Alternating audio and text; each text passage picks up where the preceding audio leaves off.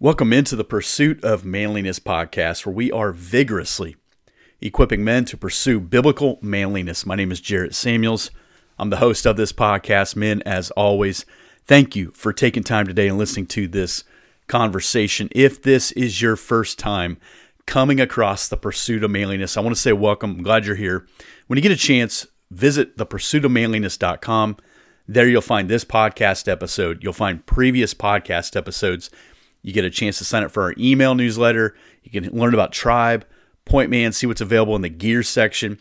And also, as of Wednesday, you can, in our blog portion, you can read a blog written by some really good men of God. The first blog that has been posted since bringing that back is titled Prepared for Battle by a good friend of mine, Matthew Olds. Matthew is a strong man of God. He's in our Tribe session. He's been there at least 2 times, if not 3 times. I could be mistaken. I apologize, Matthew, for that. He's one of these guys that I would consider a prayer warrior. And so when he talks about being prepared for battle, he gives you 7 steps to create a plan of action to be prepared to fight these spiritual battles, these opportunities to show up well that are set before us. And so I want to encourage you, make sure you check that out. And that's kind of really the hook of what I want to get into today. Thinking about this idea of being prepared for battle, I've been talking about this a lot in the last couple of weeks. I've talked about it in some posts and stuff, that the sin of passivity is just consuming us as Christian men and as a nation. That I think for a long time, Christian men have gone through the motions. We've kind of just tried to keep our head in the sand or not make a big riff. And any guy that is kind of radical, who does want to share scripture or does want to read the Bible or does want to talk about Jesus, he seems like one of those radical guys. He must be the disciple-making guy, and we're just the Christian men. So Christians became a genre. I was sharing with a friend of mine today, one of the stations that I listen to when it comes to radio, Christian radio, is UCB Ireland. And what I like about UCB Ireland is that they are focused on the gospel. They're focused on the kingdom. They're focused on Jesus Christ. That is the primary focus of this radio station. And you can stream it on their website or on an app or whatever. I have both.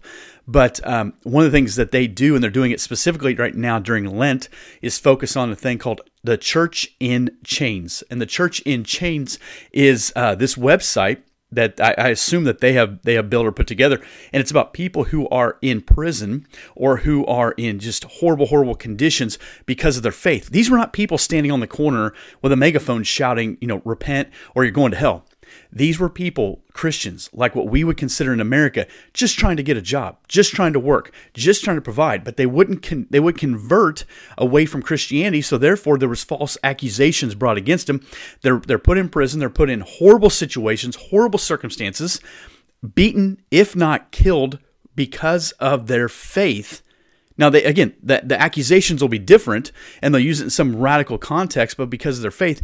And so when I read about the Church in Chains, or when I listen to them share these stories on UCB Ireland, or when they stop and specifically pray for these people, it's a reminder to me of why I don't get fired up about people who are too afraid to show up to church. I say, listen, I'm not going to stop inviting you to church. It's why I don't get fired up about, are we social distancing? Are we covering our faces? Do we have enough? What are we doing? What are we doing? I mean, compared to that, that's what we get upset about. There's some people, they're not going to come to church if everyone, isn't. Well, maybe you need to read some of those articles. Because I just venture to say that God's probably not in heaven looking down at our churches, the people that are too afraid, and go, well, I'm just going to phone it in. I'm just going to watch it online. I'm going to venture to say that God's not up there in heaven going, that's my church.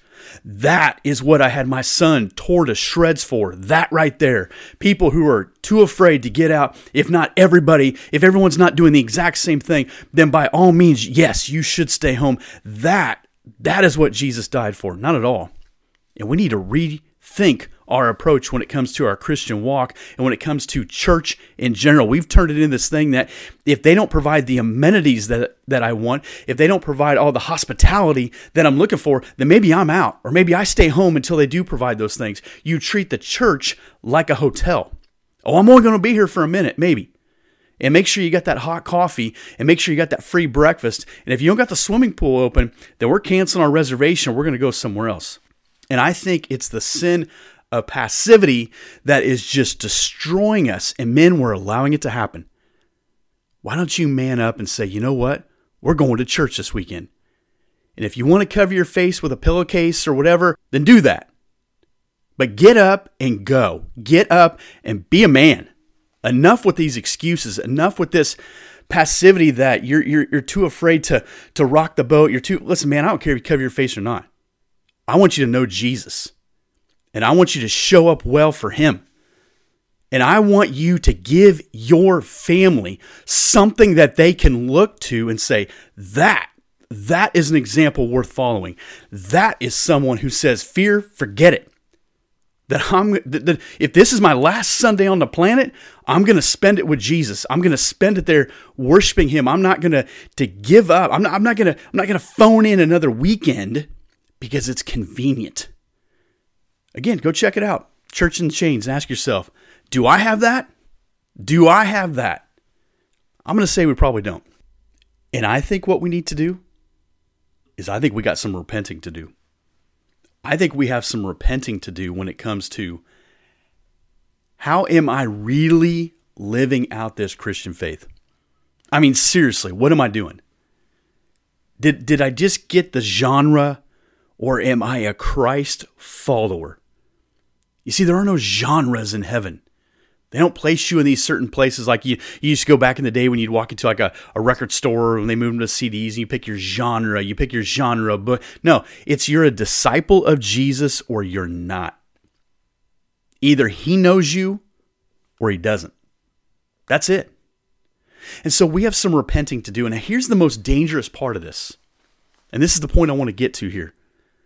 We have some repenting to do because you're passing this on to the next generation.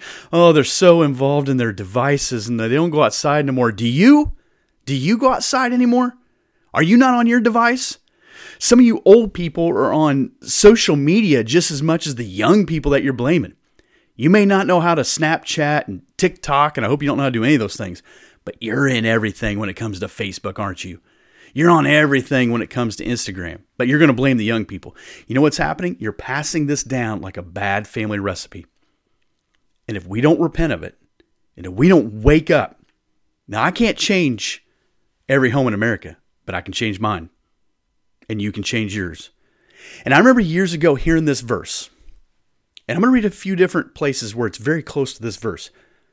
I remember someone one time reading Exodus chapter 34, verse 7. This is God talking about visiting the iniquity, the sin of the fathers on the children and the children's children to the third and fourth generation.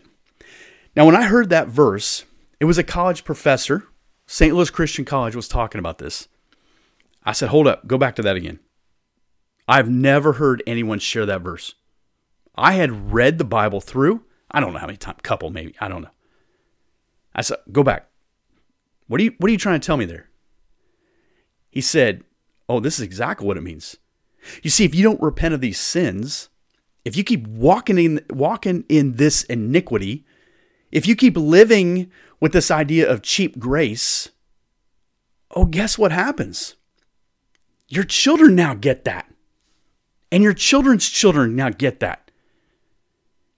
And your children's children's children. Now, you get the point I'm saying here? It's 2021.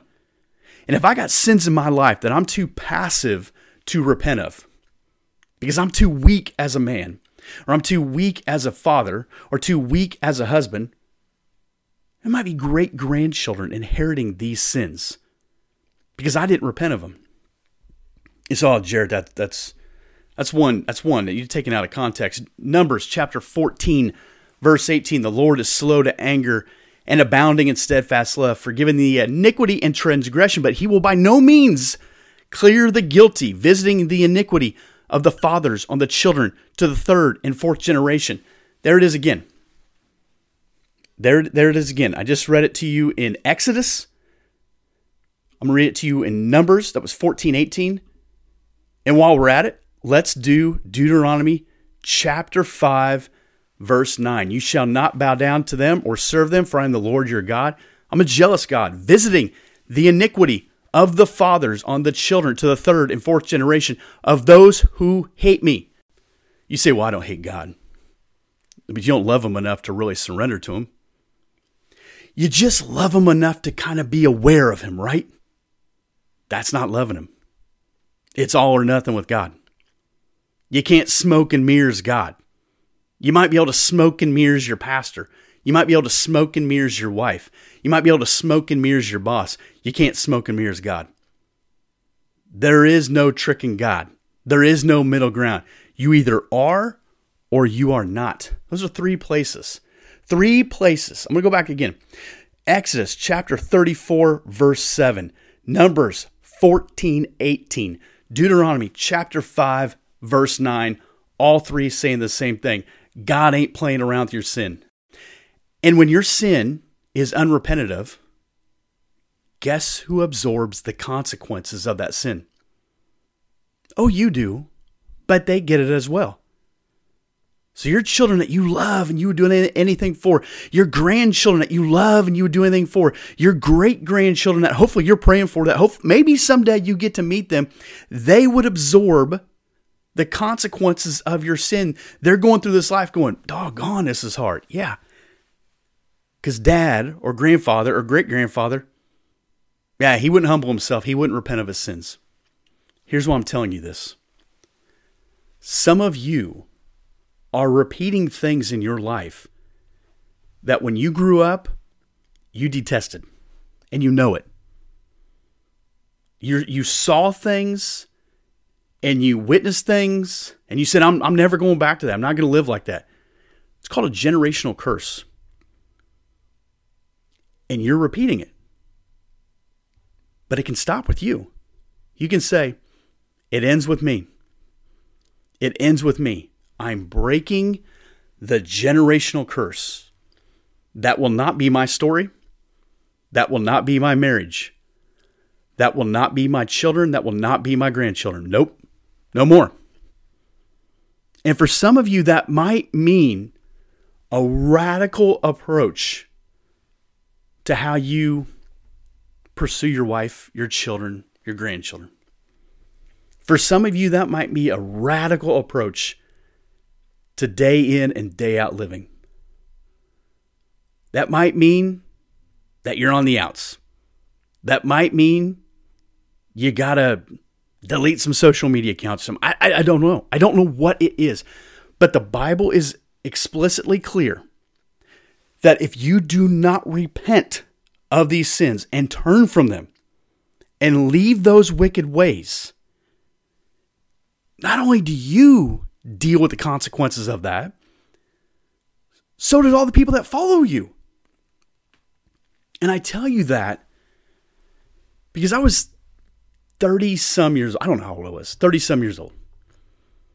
The first time that verse really got me. I don't know how old you are, but I know this. If you're able to hear this podcast, you're able to hear this conversation, you're able to repent of those sins. I don't know what they are. And this is not your dad was bad, your granddad was bad. No. This is a you thing. This is a you thing. This is not a point of finger at anybody else.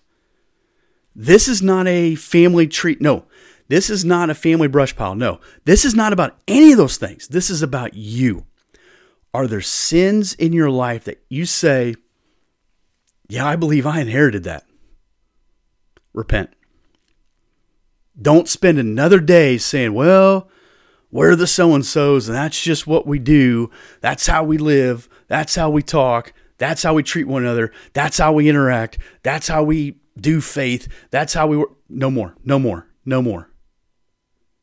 It can stop with you. You can be that guy.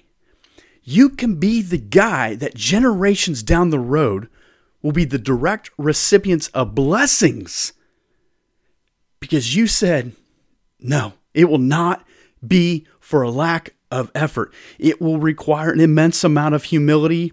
It will require an immense amount of repentance. It will require an immense amount of reconciliation between you and God. And say, God, I'm going down the same behaviors, the same way of thinking, the same way of whatever you're. I get to work and interact with so many guys who have so many things that they're carrying, and you are too. We all are. Repent of it. Pull the truck over right now. Turn this thing off right now. Whatever you need to do, stop. Repent of those sins. You see, when he's saying this, when he's talking about a generational curse, I see those sins. Beyond seeing them, I feel them. I feel those sins. I know it. And I'm repeating it. Maybe it's addiction. Maybe it's a character issue. Maybe it's I don't know. I don't know what it is for you, but I'm telling you, you have an opportunity to write a new story for the people that come after you. That might mean the current generation isn't going to like the way you approach that. You're accountable to God and God alone. And maybe tonight you need to sit down with your wife or your kids or whomever and say, oh, I want to apologize for the way I've been living. I want to apologize for the way I've been talking to you. I want to apologize for the way I've been spending my time. I want to apologize for the way I've been spending my money. I want to apologize for the people I've been surrounding myself with. I want to apologize for the times that I just phoned it in and ignored the things you had going on. I want to apologize for the times that you had to beg me to get to go to church, or that times that I just deliberately sabotaged things in your life because I was selfish, or I was insecure, or I made it about me. I mean, I don't know what it is for you, but I believe this with everything that is in me. Every one of us has something. And if we're really honest, we have more than one thing. Man, there's no way you can rewrite the ship in your house. There's no way you can really protect your camp. There's no way that you can be a man of God in the Word of God, being changed by the presence of God, if you don't humble yourself and repent of those sins. I don't believe God would put it in the Bible time and time again about the consequences of our sin if He wasn't trying to wake us up about this. And again, I meet dads who are like, I'll do anything for my kids. Would you humble yourself and repent of these sins? Again, I'm not asking you to point a finger at nobody. I'm not asking you to go back and say, boy, this, you really messed me up, boy. No, I'm asking you, will you own this? Will you say the sin of passivity, it ends today. It ends right now. It ends by the time this podcast ends. It ends when I shut my vehicle off into my driveway tonight. It ends, just end it now. Whatever these sins are, I just believe every single one of us has at least one, if not many, that we see them, we know them, and we feel them. Amen? Guys, I want to pray for you. God, I thank you for the men who are listening to this podcast. God, I thank you for these guys. We do not have it figured out. But God, we are wise enough to know that when your word repeats something time and time again, you desire to get our attention about that topic. Your scripture is clear that if we don't repent of these sins, the consequences, the stain of sin, the imprisonment of these sins are passed down the line. There are men out there who work really hard to provide a good home. They work really hard to provide a better way of life than even what they had. There are men who would give their kids, their wife, absolutely everything in the world. God, I pray that you would stir in us, that we would also give them a clean slate. God, that we would also not set them up for bondage to sin. They're going to have their own trials and tribulations. They're going to have their own obstacles. I pray as men, we don't make it any harder on them than it already needs to be. The enemy of our soul is constantly circling our camp, looking for an opportunity to devour us and to ruin us. No more. No more. God, we humbly repent of these sins. Each one of these men has something if not a handful of somethings. And I pray in the coming days, you would not let those things get out of our mind. Wake us up in the middle of the night, bother us at work, convict us when we sit all by ourselves, God, of these sins that we need to repent of, that we would humble ourselves, that we would repent of these sins. And not only would we walk in the light, but we help bring our wife and children into it as well. It's in Jesus' name we pray. Amen. Man, I appreciate you guys. Think about that. I'll talk to you in a little bit.